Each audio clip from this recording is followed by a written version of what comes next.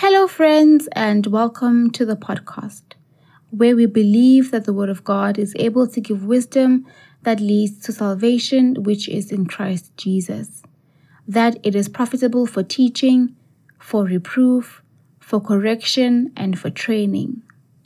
My aim is to help Christ followers be adequately equipped for every good work through biblical literacy.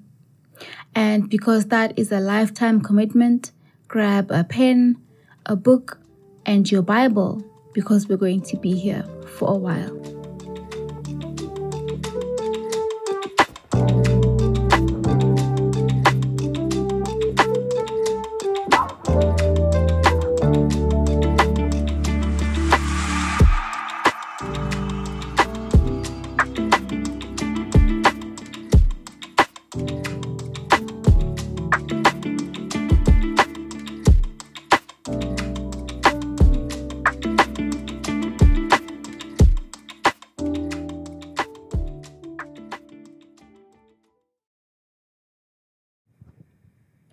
Genesis 1 verses 6 to 8.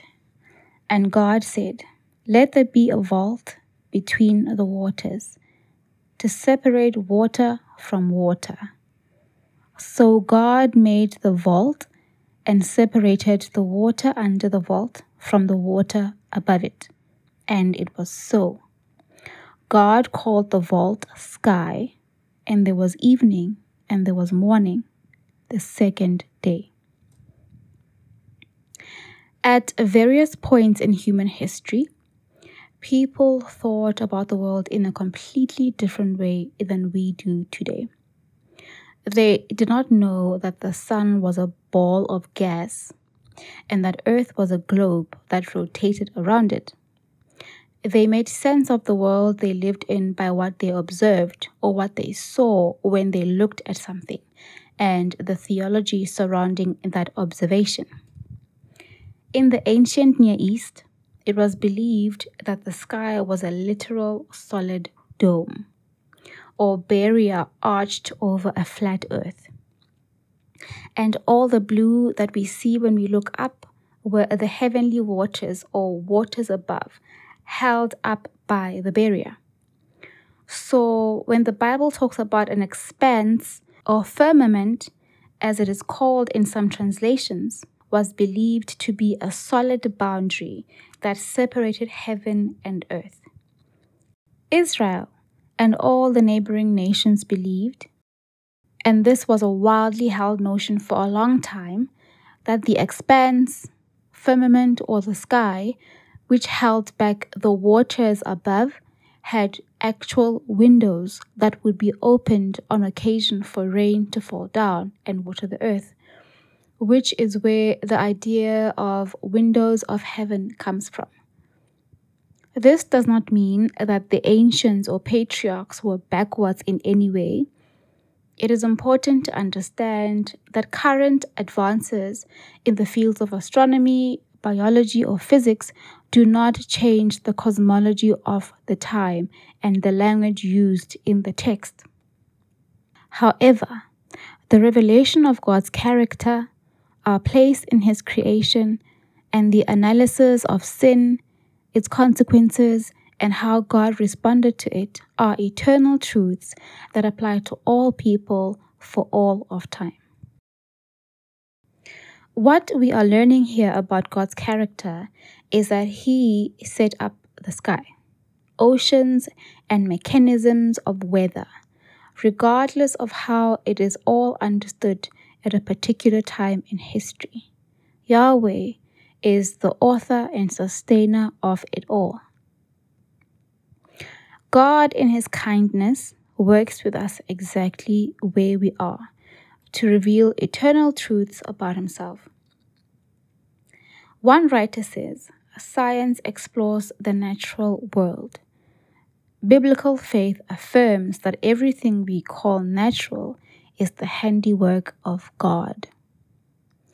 God has lovingly designed the world to work the way that it does for His image bearers. Verse 7 says, God made this space to separate the waters of earth from the waters of the heavens. Now, to the Egyptians who were behind them, the universe was made up of a limitless ocean above the sky called Nun, and that was paralleled by waters under the sky called Nunet. So, waters above and waters below, who was separated by the god of the air called Shu, whose body was ornamented, completely covered with stars. In Egyptian mythology, she was worshipped as the expanse and supporter of the sky. But in Genesis, Yahweh does away with any notion of divinity that could be attributed to these created things. God powerfully dismisses the gods of the sky and waters. He proclaims to his people that the waters above, the firmament, and the waters below were created things, made by him, and are in fact under his control to serve his purposes. One of the nations Israel would be living amongst believed that the waters above and waters below were made up of the severed corpse of a god who fell in battle. So half of a body made up the sky, and the other half made up the oceans below. In other cultures of the time, it was even believed that the heavens and the earth were at some point one thing and were cut into two using a tool. God had Israel sit in the wilderness until they got it. They were an indoctrinated people, accustomed to harsh religions and treatment. God knew they were susceptible to pick up whatever new oppressive practices they interacted with. He knew they would be prone to wander away and leave the one they were meant to love. And so in his mercy, God held them in the wilderness until they fully understood. For Israel, there was no warring between gods for supremacy. Yahweh reveals to them that the waters are simply waters and were divided by an act of the only true and living God. God says, "Let there be," and there was. The universe simply obeys its creator. God was changing their understanding of the origins of the universe, its structure, and ultimate fate. One of my favorite things about the creation account is when it says, "And God saw that it was good." Good, in this context, refers to that which reflected the character of the God who made it, and that which would be beneficial for humankind to flourish. That is the measure with which God judged at creation. The underlying question is, will this be for the betterment of the people whom I will put here? This is the first time we see God call anything good, and the motivation is human well-being. Not what would be most convenient for him, what would make him look amazing, even though it does make him look amazing, and definitely not what would make the lives of the people he would put on earth hard.